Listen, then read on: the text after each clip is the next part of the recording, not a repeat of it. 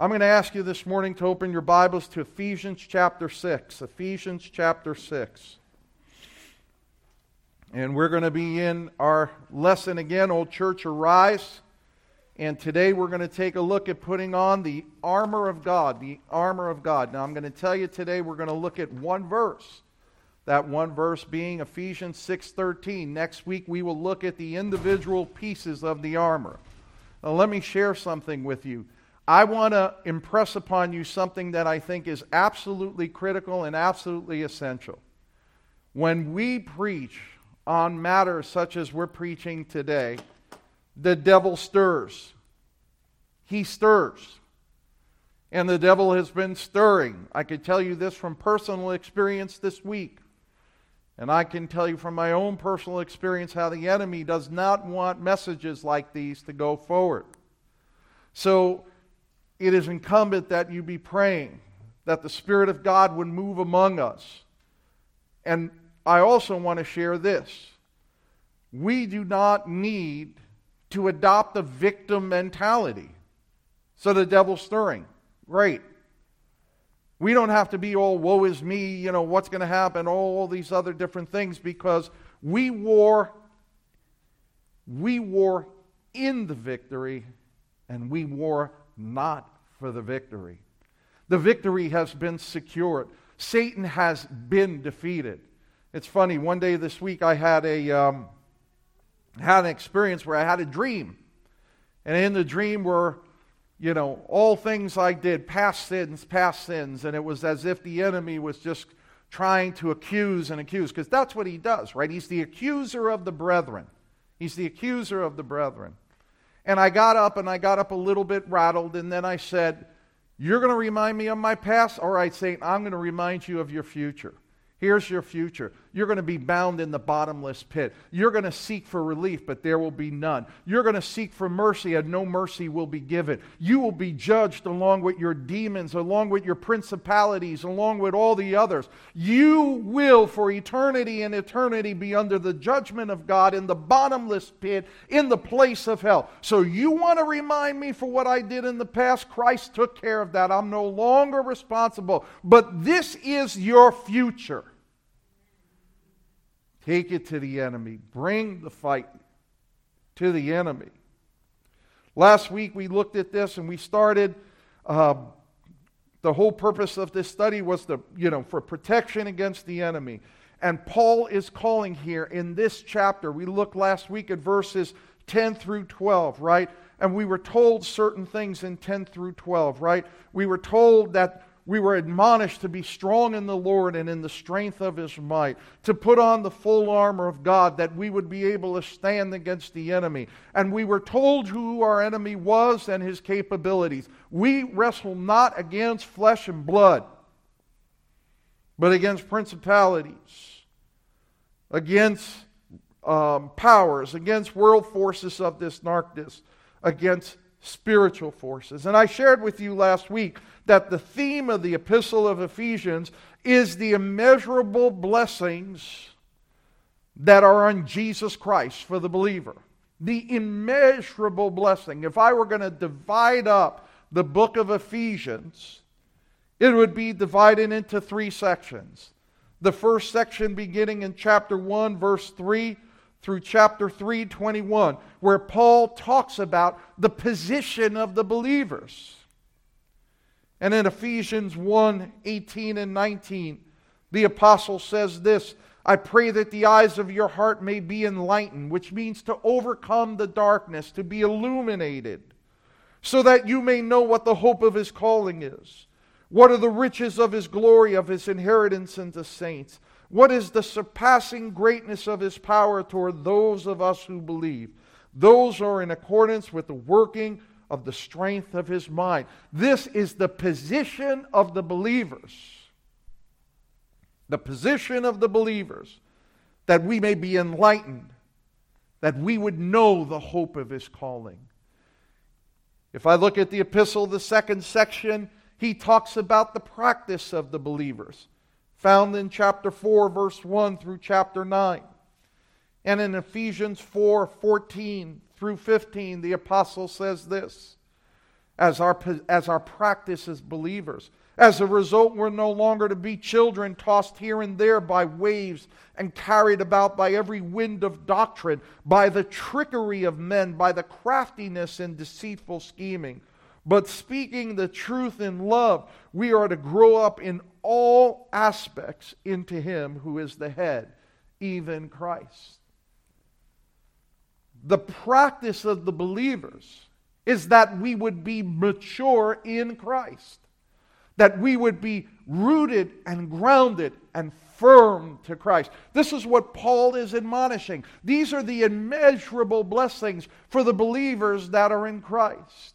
One, we have an amazing position solidified in Christ. Two, our practice is held and it's rooted in Christ. And then he ends with the third section beginning in Ephesians chapter 6, verse 10, which is the protection of the believers. And that's where we are in the Word of God. We have been spending our time in the protection of the believers. You know, Peter says that our enemy, Satan, is roaming about like a roaring lion, seeking those whom he may devour.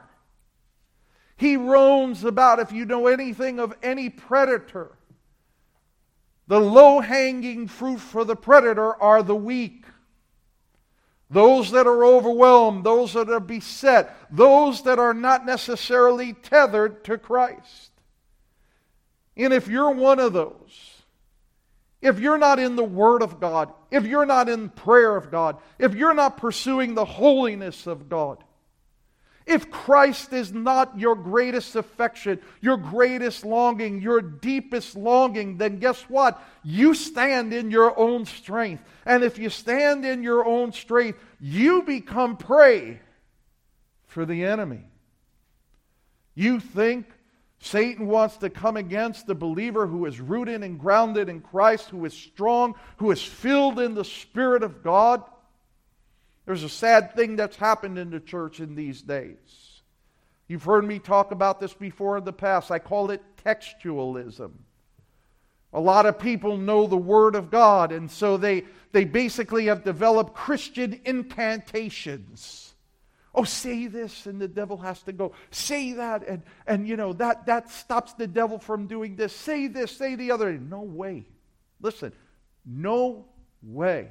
It is the Word of God apprehended by faith and faith alone. It is the person who not only knows the Word of God, but believes the Word of God, stands on the Word of God, is firm in the Word of God. No incantation that you could develop from Scriptures. 1, 2, 3. If you're not practicing those things, if that is not a part of your life, if by faith you are not holding to the truth of the gospel, guess what? You're prey. And the enemy is going to seek to come upon you. And so what Paul is encouraging here throughout the epistle of Hebrews is he says, listen, Christian, you have been given a very special position in Christ. Your practice in Christ is rooted and grounded in Christ. And consequently, it is indeed Christ who protects you. It is Christ who will guard you. It is Christ who will deliver you safely to the Father. And I say that, I started out by saying we don't need to have a victim mentality. We need to have a victor mentality, because it is our Lord who will deliver us safe unto Christ.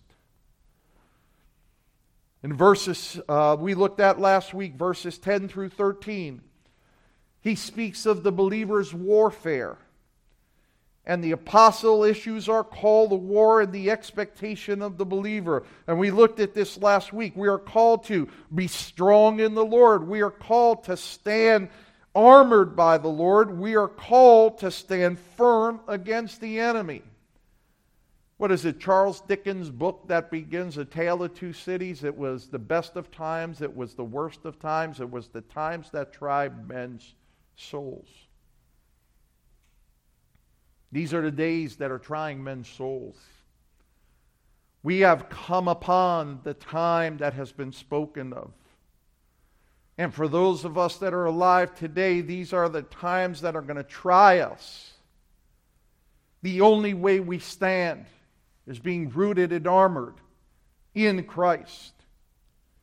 This calling is not for the faint of heart. It's not for the cowardly. It's not for the half-hearted. This call is for the Christians that are fully committed to the mission and the work of Christ. Last week we looked at the organization that the enemy had built. And I shared with you from verse 12. For our struggle is not against flesh and blood, but against rulers, against powers, against world forces of this darkness. And it's worth mentioning again. Rulers, principalities, demonic entities that go about attaching themselves to people. They have the ability to possess unbelievers and oppress even believers. These are demonic entities. I tell people all the time, if you would take a picture of this room or any room and you had a special spiritual camera, you would see those angelic forces of God, you would see those demonic forces of Satan. These are in the world. It's my personal belief that there is probably great momentum that is occurring in the demonic fields as we speak right now. Paul says this is what we're fighting against. This is what we're wrestling against. Rulers, principalities. The other one that comes to mind, and I shared with you, was world forces of this darkness. And I shared with you that these are satanic, demonic influence that moves in the heart of world leaders who knowingly and unknowingly work on behalf of Satan and his agenda throughout the world. And I'll tell you what, you just have to put on the news to see this happening real time. You just have to look at things like abortion and the murder of 60 million babies. And now the clamoring, the desire for post-birth abortion. Deliver a baby full term and then end its life. And all of that being masqueraded under the umbrella of choice. A woman's right with her body. Listen, that's the tip of the iceberg of the things that we see that are coming our way. There's child trafficking. How horrific that there are people that are out there that will steal children for the purposes of base sexual gratifications. And the list can go on. We're not going to go through the list. And these world leaders, a lot of these world leaders come together and they collude and they're actually doing the work and advancing the satanic agenda. But we are not, as Christians, left alone to that. Thank God that Ephesians 6 doesn't end at verse 12. Ephesians 6 continues on through verse 13 through 19. And today we're going to look at verse 13, where Paul says this, therefore, and you know that, right? Whenever you see therefore, right, you want to take a look and say, what is it therefore? Therefore means in light of what I just told you. What had he just spoken to us? That we wrestle not against flesh and blood. That we wrestle against principalities and spiritual forces and world forces of darkness. Paul had set the stage. This is your enemy. This is the one who comes against us in the church. And beginning with therefore, he immediately causes us to look back. In light of what I just told you about this unseen enemy, in light of what I just told you, I am now going to tell you some things that you as the believer need to know. And let me share this with you, church. I am now going to tell you, if you never heard it before, about things as a believer that we need to know. Paul says this, therefore take up the full armor of God that you may be able to resist in the evil day, having done everything to stand firm. I love that. Much like our opposition comes from unseen forces, we have unseen armor and weaponry that has been provided for us, that gives us the ability not only to face the enemy, but to stand against the enemy and bring the battle to the enemy. Paul's first instruction to the church at Ephesus is this. Notice what comes after therefore. Therefore, take up. Take up. I want you to focus in on that. In other words, it means to raise up. It means put on the armor that he's going to tell you. Now, what would you think of a soldier or Marine that goes into battle, and before being deployed to the battlefield, they say, well, here's your rifle, here's a certain amount of ammunition you need, here's some grenades, here's your Kevlar, here's all the things you're going to need to go in the battle, and that person goes, I don't need any of that. That's right, and you ain't going with me either. You're absolutely right. You'd say you're ludicrous. You're ill-equipped. Your enemy is armed to the teeth. You won't last but a second out on the battlefield. But you know how many Christians do not arm themselves against the enemy? How many Christians live day to day not even entrusting themselves to God? Listen, many people who profess the name of Christ, Monday isn't much different than Sunday, and Tuesday isn't much different than Wednesday. We walk in our routines. We've entrusted ourselves to the cadence of life. We move back and forth with the ebb and flow. When we're victorious, we're marching on. When we're being pushed back, we push back. But never look up. Never embrace the Lord. Never plead to God for His grace, His protection, His power. Never strap on the armor of God. If that's you, you're ill-equipped. The enemy will seek to sift you. The enemy will seek to devour you as he sees you out on the battlefield. And by the way, those who reject church, those who say, I don't have to go to church to be a Christian, I talk to God all the time. What you miss are the prayers. What you miss are the encouragement. What you missed is standing in the gap with your brothers and sisters in the battle. You know what a blessing it is for me? So many times when people say, hey, I've been praying for you. Out of clear blue sky. Hey, I've been praying for you. That tells me that my God has put me on the mind of a brother and a sister and said, they're praying, pray for Brother Mark. They don't know what's going on in my life. You know how many times somebody has called me or sent me a text message, said, I'm praying for you, and right at that moment I needed to hear that word because I was so overwhelmed, so beside myself, and the word came in and it was encouraging, it was edifying, it lifted me up. And I'm sure many of you have had that experience where a brother or sister has reached out to you with the word.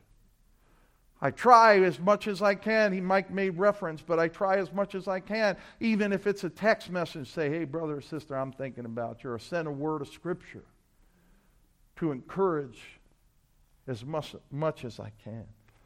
But the admonition of Paul, therefore, in light of what I just told you, in light of these unseen forces, put on the armor of God. Next week we're going to go into detail about the armor of God. The admonition for today is put it on.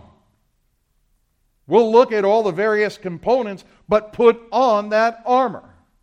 You know, the Roman army was the best equipped military of its time in the first century. And if you look at the Roman armor, the Roman soldiers, the legionnaires, would wear these strips of metal that would come all the way to about their elbows. They would be clad with a breastplate, right? There would be leather straps, so those little strips of metal were connected with leather straps so that they could move. The Roman soldier carried a shield that was about from the floor to here, right? That was designed to ward off archers that were shooting arrows with them, right? They had a helmet. They had protection on their feet. Their sandals were spiked so that on the battlefield they can grip. They were given 2 swords. One was a long sword that was designed to slash and thrust. And then on their side, they also had a smaller dagger-like sword that was for up-close killing. They were well equipped. They worked in formations that protected all of them. And when that army went to battle, and they also carried a spear, by the way, and the spear was for throwing long distances, and it was designed also when cavalry came by on their horse, they could spear the horse in the hindquarters, cause the person to fall off the horse, and then assault them with their weapons up close. They went to battle fully prepared. They went to battle fully equipped. Paul is drawing on the imagery of these Roman soldiers here and say, Christian believer, if this is what they're doing to face a human enemy, here's what you must do to face a spiritual enemy. And the first admonition is put on the full armor of God. Not partial. Don't just take a dagger. Don't just put a breastplate. Put on the full armor. Why the full armor? Because we need to be protected completely in the spiritual realm. Put on the full armor of God.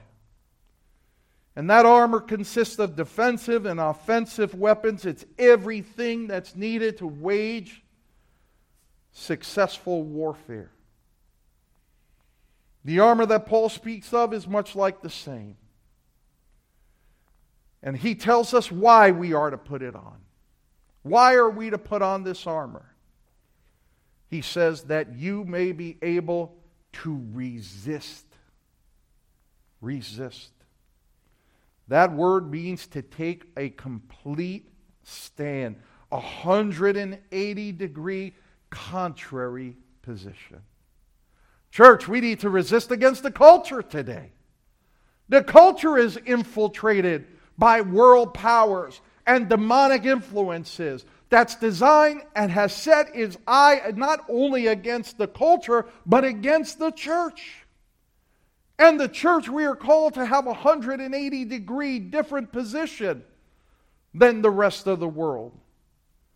We are to do that consciously. We are to do that holding ground. We are to do that refusing to compromise the message of the gospel. Oh, far too many churches are compromising the message. 1 Peter 5, verses 8 and 9, Peter makes this statement. Be a sober spirit. Be on the alert. Your adversary, the devil, prowls about like a roaring lion seeking someone to devour. But notice he uses the same word. Resist him.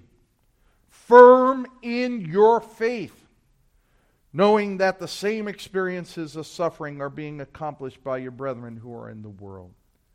James 4:7 tells us this, submit therefore to God. Resist the devil and he will flee. Now it's not that, you know how many times I've heard that verse bantered about just flippantly? Oh, resist the devil, he will flee from you. Well, you got to submit yourselves to God. Today is not the day for half-heartedness. Today is the church for every believer to become entrenched, to become immersed in Christ. Listen what Charles Spurgeon said. He said this. He said, neither may we hope to gain by being neutral or granting an occasional truth. We are not to cease from conflict and to try to be as agreeable as we can with our Lord's foes, frequenting their assemblies and tasting their dainties. No such orders are written here. You are to grasp your weapon and to go forth. There are specific reasons that the Apostle Paul, under the inspiration of the Holy Spirit, writes to the church in this manner, using that imagery of putting armor on. The reason is quite simple. It is, as believers, we are engaged in warfare. We are engaged in a battle. We are engaged in spiritual war, and our enemy does indeed prowl about like a hungry, ravenous lion. Paul says in verse 13 that you may be able to resist in the evil day, having done everything to stand firm.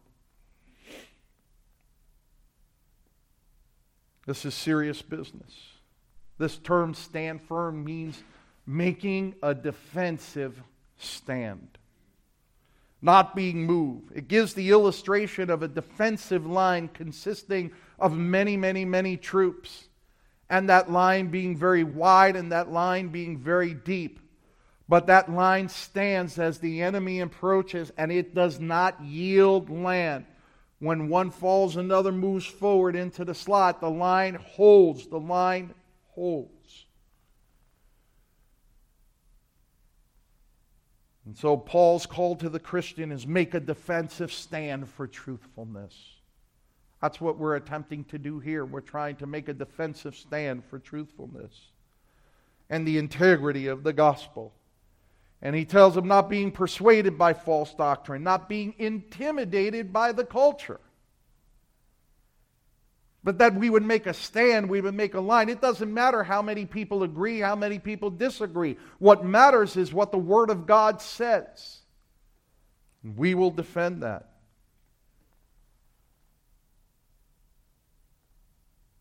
And by the way, the attack of the enemy, always begins with attacking the word of truth.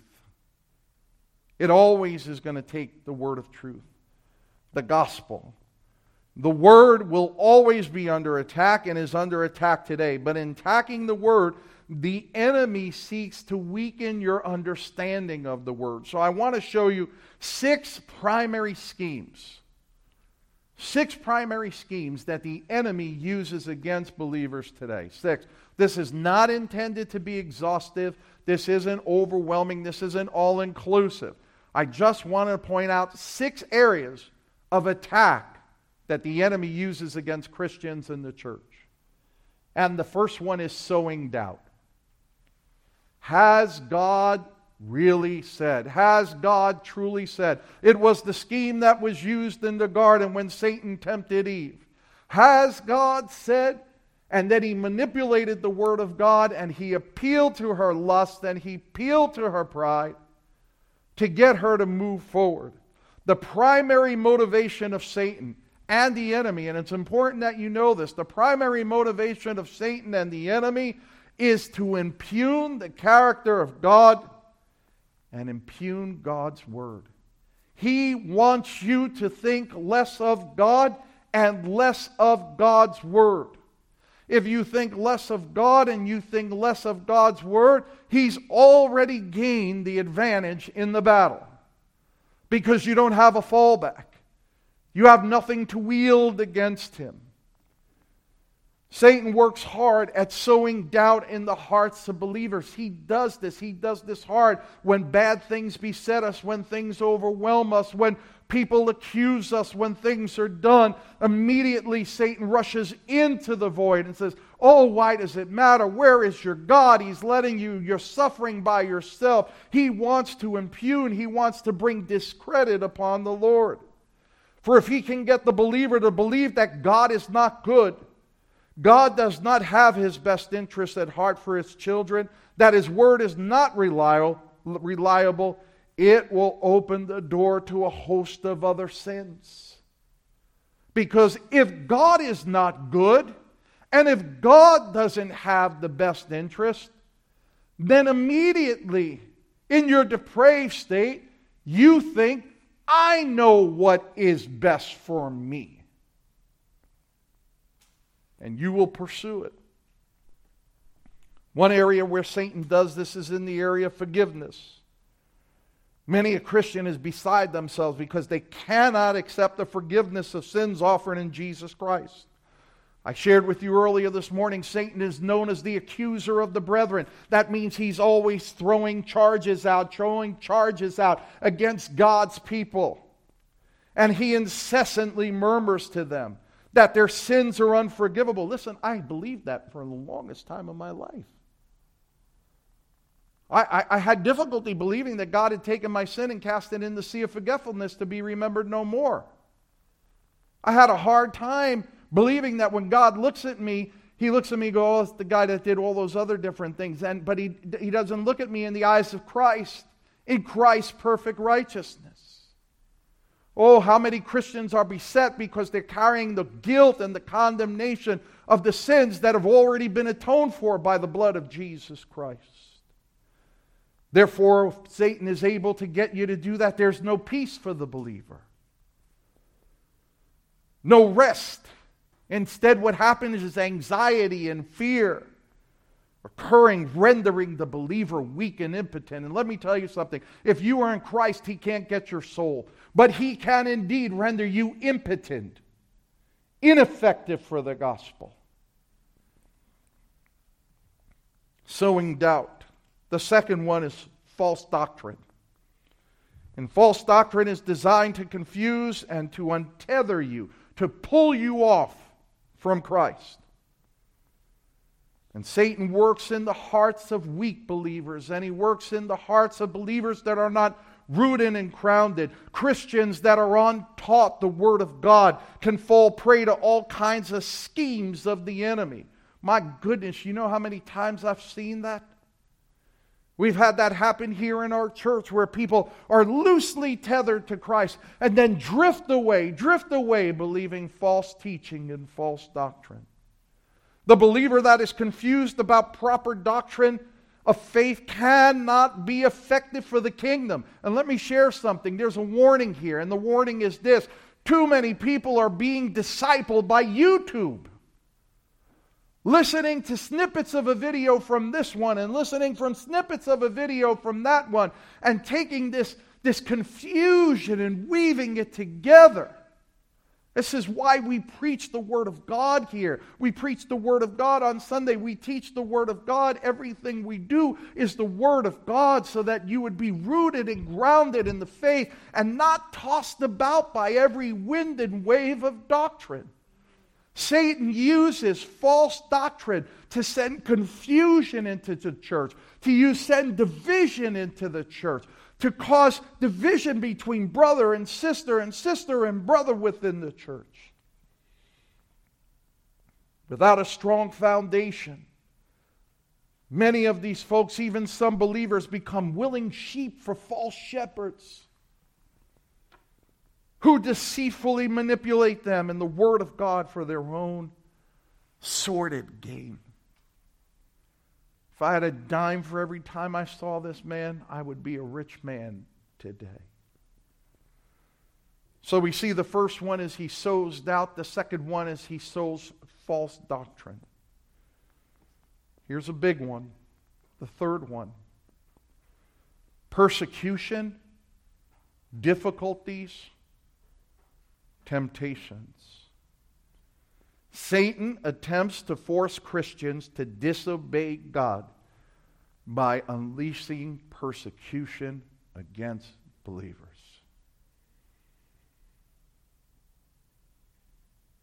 This has been since the first century. Listen to the words of Jesus, John 16:33. These things I've spoken to you, that in me you may have peace. In the world you will have tribulation, but take courage, I have overcome the world. John 15:18. If the world hates you, know that it has hated me before it hated you. Matthew 24:9. Then they will deliver you to tribulation and will kill you, and you will be hated by all nations on the account of my name. This tactic has been since day one. Many believers have had to pay for their faith by losing jobs, families, their lives for the sake of Christ. I've shared this with you time and time again. 75% of Christians live under persecution. That Christians, in a general sense, are the number one persecuted people group in the world. You hear about every other group, but you don't hear that on the news, do you? That Christians are indeed the number one persecuted people group all over. And by the way, Christians Satan uses, by the way, in this realm, he uses fear of criticism, fear of isolation, and fear of acceptance by others. And he uses that to lead believers to compromise their faith in Christ, right? Because nobody wants to be rejected. So he uses that peer pressure to bring about persecution, to cause Christians to shrink away from the proper proclamation of the gospel. And that is why indeed the Lord has encouraged us that in the world ye shall have tribulation, but be of good cheer. Why? For I have overcome the world. If Satan can be successful in one or more of these areas, if he will get you to compromise, if he will get you to shrink, you have just opened the door for Satan to come in with more tactics against you. The fourth one, disobey God's word. This is a huge problem for believers and a huge problem within the church. Satan tempts believers to disobey God's word by appealing how? To our pleasures, our lusts, and our desires. Sin always never reveals the true consequence of sin, does it?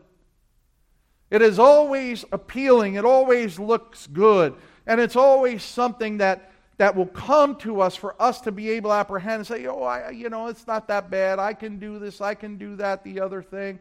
But it never truly reveals the negative effect that it will have. Satan tempts believers to disobey God's word by appealing to their pleasures. Doubting God's word leads to disobedience of God. Just a commentary, we're in a period of time now when more and more people who profess to be Christians are disobeying the word of God. When believers disobey the word of God, they're missing out on the blessings that God has in store for them, but at the same time they're incurring the disciplines that God will bring along that if you are a believer in Christ. And when the disciplines come, when the consequences of sin come, when the consequences of disobedience come, generally, who do they blame? They blame God. Oh God, why are you doing this to me? Oh God, why has all of this befallen me? They don't blame themselves. And the reason is because they doubt God's word. Once again, I share this with you. The goal of the enemy is to impugn God's character and God's word, that he can no longer be trusted. The fifth element, I call it lofty speculation. This is over-intellectualizing, deep philosophy of men. Professing to be wise, they become fools. Colossians 2:8 says this, "See to it that no one takes you captive through philosophy and empty deception, according to the tradition of men, according to the elementary principles of the world, rather than according to Christ." The philosophical, theoretical thoughts of men that seek to elevate earthly wisdom over the wisdom of God. The academics, the liberal theologians who twist or worse yet integrate human wisdom with Scripture and sound so intelligent. They profess to be wise, as Paul says in Romans, but they become fools in denying the Word of God and the very God of eternity. 1 Corinthians 2:4 through 5 says this, Paul speaking, "And my message and my preaching were not in persuasive words of wisdom, but in the demonstration of the Spirit and power, that your faith should not rest on the wisdom of men, but on the power of God. What is lacking in the church today is not to have people who can speak with lofty vocabulary and lofty philosophical concepts, but who can speak in the power of God, and the power of God and the demonstration of that power, as Paul said, would be the definitive thing that the church would be known for. And number 6, and this is a biggie too, Satan will attack with hurtful words from other Christians. Satan attacks through the words of others within the church, hurtful, vengeful, and misinterpreted words that cause hurt and disappointment.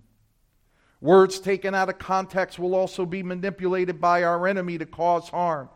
This is a big problem in the church. And one of the biggest problems is, in the church, we do not confront in a godly fashion.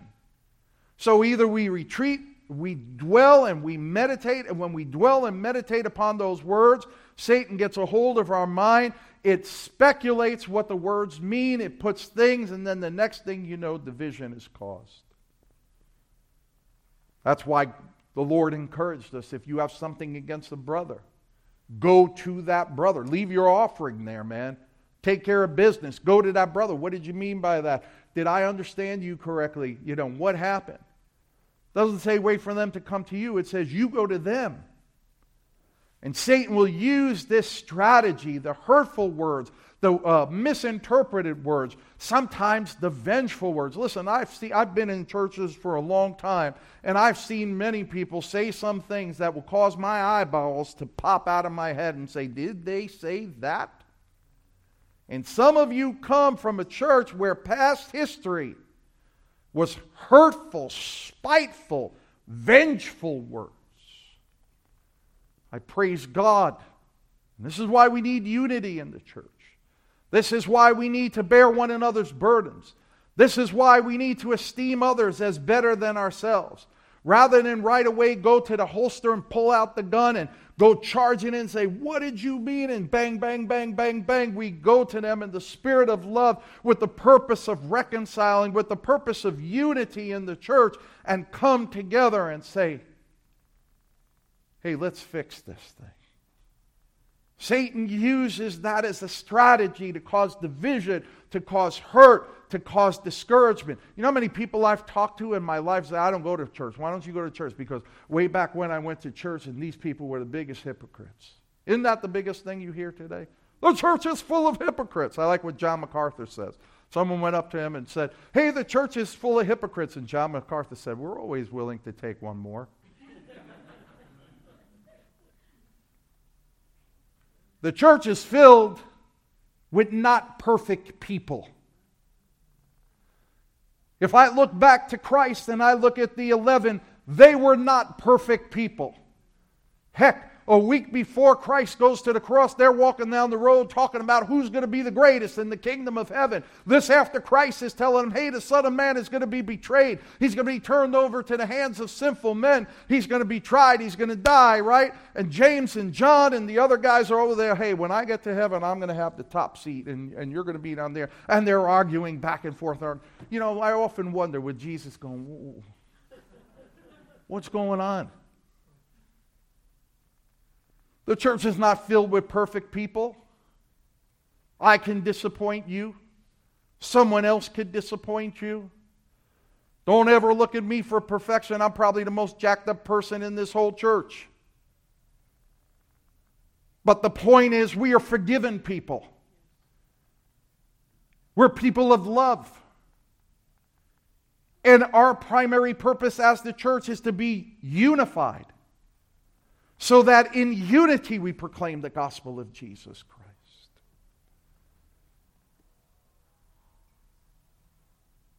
There are many more things we could add to this list, to his strategies. This is not intended, as I said, to be exhaustive, but rather to raise an awareness.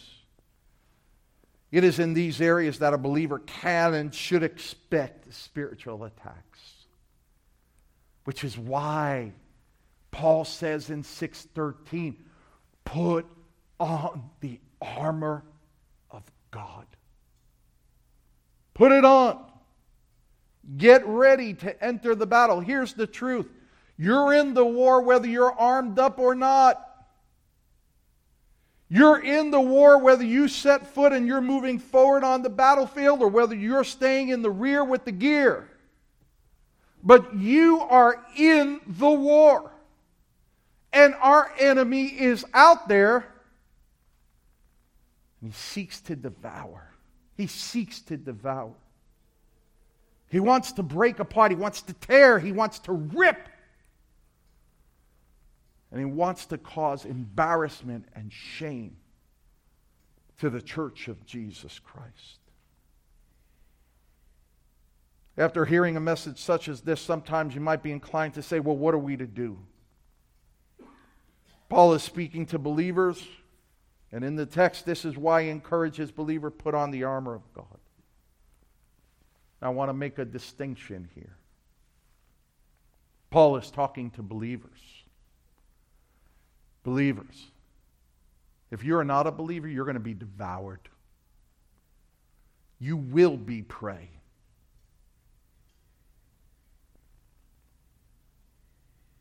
Only in Christ and Christ alone are we able to resist. Are we able to stand firm against the scheme of the enemy? It's only believers who have been equipped by God.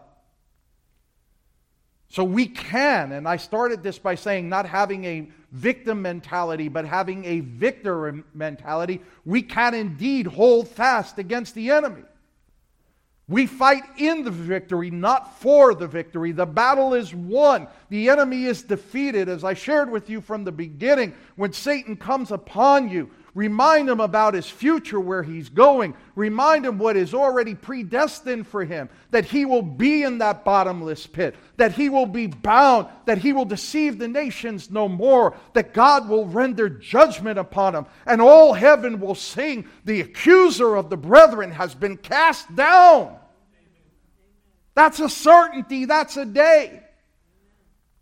You don't have to go home from church today and go, oh my God, what am I going to do? I hope the Satan doesn't attack me. He's going to attack you. Stand firm in the Lord and in the strength of His might. But that's if you're a believer. For those that aren't believers, for those who have not repented of their sins, those who have not experienced the new birth in Christ, you have no power other than the power of yourself. And I'm here to tell you today, you are no match for Satan. And that is not enough to resist. So if you're not a believer, I call to you to heed the word of God. Isaiah 45:22, turn to me and be saved, all ends of the earth, for I am God and there is no other. Turn to Him and be saved from every part of this world, and come to Christ and be saved. John 3:3, our Lord said, unless a man is born again, he cannot enter the kingdom of heaven. It is impossible. You're not able to. You must be born again. Luke 13:5, our Lord tells us, I tell you, but unless you repent, you will all likewise perish. What is repentance? Turning from your sin completely and turning to God. It's doing the 180. You were heading south. Now you turn around and you head due north. Acts 4:12, there is salvation in no one else, for there is no other name given unto heaven among men by which we must be saved. Acts 16:31, believe on the Lord Jesus Christ, and you shall be saved. So for those who are unsaved, those that are alone on the battlefield, one-on-one against the enemy, cry out to God for mercy from the depths of you, from the depths of your soul. None of us deserve His grace. But God demonstrates His own love toward us in that while we were yet sinners, Christ died for us. Jesus stated in John 6:37, all that the Father gives me shall come to me, and the one who comes to me I will certainly not cast out. Isn't that a great, great promise? That all who turn to me shall come to me, all the ones that I call shall come to me, and him who comes to me, I'm not going to say get out of here. You don't belong on my team. Why sit under the pending judgment of God? Why persist in your religious formalism, or worse yet, your atheism? Turn to the only one that can forgive sin and save. This morning, turn to Christ. Entrust yourself completely and wholly to Him. Heed the words of Christ and Scripture. Come and be saved, and know the victory over your sin, over this world, and over the devil. Let's bow our heads in a word of prayer. Father, we bless you and praise you this morning, O God. And we pray, O God, that there would be none here that reject the gospel. That even if in our midst, Lord God, there be anybody who has participated in this church, perhaps only you know that they're unsaved, Father. That, Father, if at this moment through the power of the Holy Spirit you are drawing them to yourself, that they would repent and turn to Christ. Extend your hand, O God, to save. I know that there are many in this church that are overwhelmed. There are many in this church that right now are being under the attack of the enemy. There are some in this church that the enemy has desired to sift you like wheat.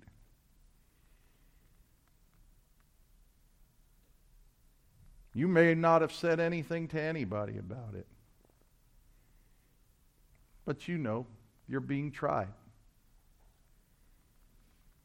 I'm speaking this to the believer now, to the believer. One of the primary roles of the church is that we are to intercede for one another. But we can't intercede where we don't know. So if you are overwhelmed by the enemy, if you know that you're under attack, listen, I just want you to raise your hands so at the end of this, we will pray. Who is under attack by? I see that, brother. Amen. Amen. Amen. Is there anybody else? Say, Pastor, pray for me. Amen. Amen. Praise God. Listen, don't be afraid. Don't be afraid. I'm not going to ask you to do anything else. I just want to know so that I could see and I could pray. Is there anyone else? Amen. Amen. I see those. I see those. Amen. I see those. I said to somebody this week, Satan is at work and he's attacking in our church. He is moving against many. And he'll move using your children. He'll move using your family. He'll move using your job.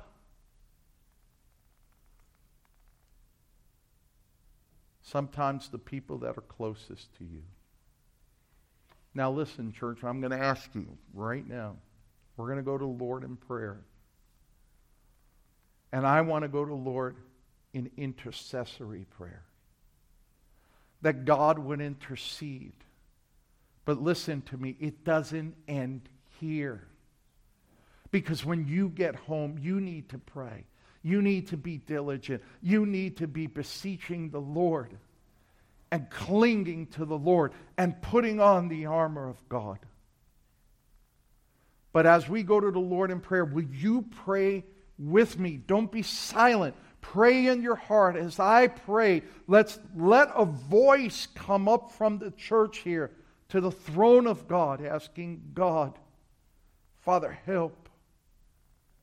Help your people. Mighty God, as your people, we come before you, Father. And Father, we bless and praise your name, and we exalt your name. And Father, we fear not the enemy, Lord God.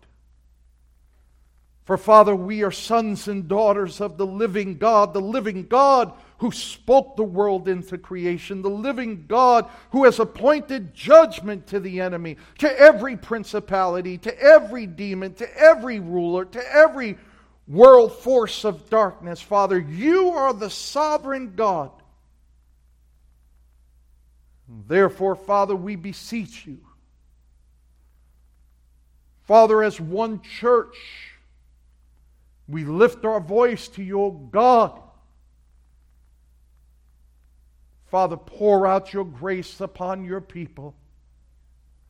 Father, that you would arm us in your strength, that we would indeed stand firm in the strength of the Lord and in the strength of your might, O God. That you would weaponize us, that you would armor us, Lord, that together as one church we would form a defensive line that cannot be broken. I pray for every brother and sister, Lord, here today, who simply signified by raising their hand, Lord God, pray for me because I'm under attack. Pray for me because the enemy is at work in my life. Pray for me. And Lord, I pray that each and every one of them would go home today, Lord. And Father, you would cause them to come back into this chapter, to read the Word of God, to help them understand their position in Christ, Lord God, and the protection that you afford and you provide, Lord. Father, in areas of lives where sin is abounding, Lord, that they would repent and turn from sin and turn to Christ completely. Where in areas of their life where they lost the joy of the Lord, may the joy of the Lord be their strength. And may they come, O God, and bow down before you, and that you would be their God, and they would be their people. We pray for perseverance. We pray for endurance. And Father, we pray that we would wield the sword of the Spirit, which is the Word of God, against the enemy. Arm us to the teeth, Lord God, that we would be found faithful, that we would indeed fight the good fight. We would keep the faith, and we would finish the course, Lord. So that great day henceforth is laid up for me a crown of righteousness, with the Lord, the righteous judge, shall give me on that day, and not only me, but all who love his appearing, says the apostle. So we thank you, Lord, and we praise you in Jesus' name. Amen and amen.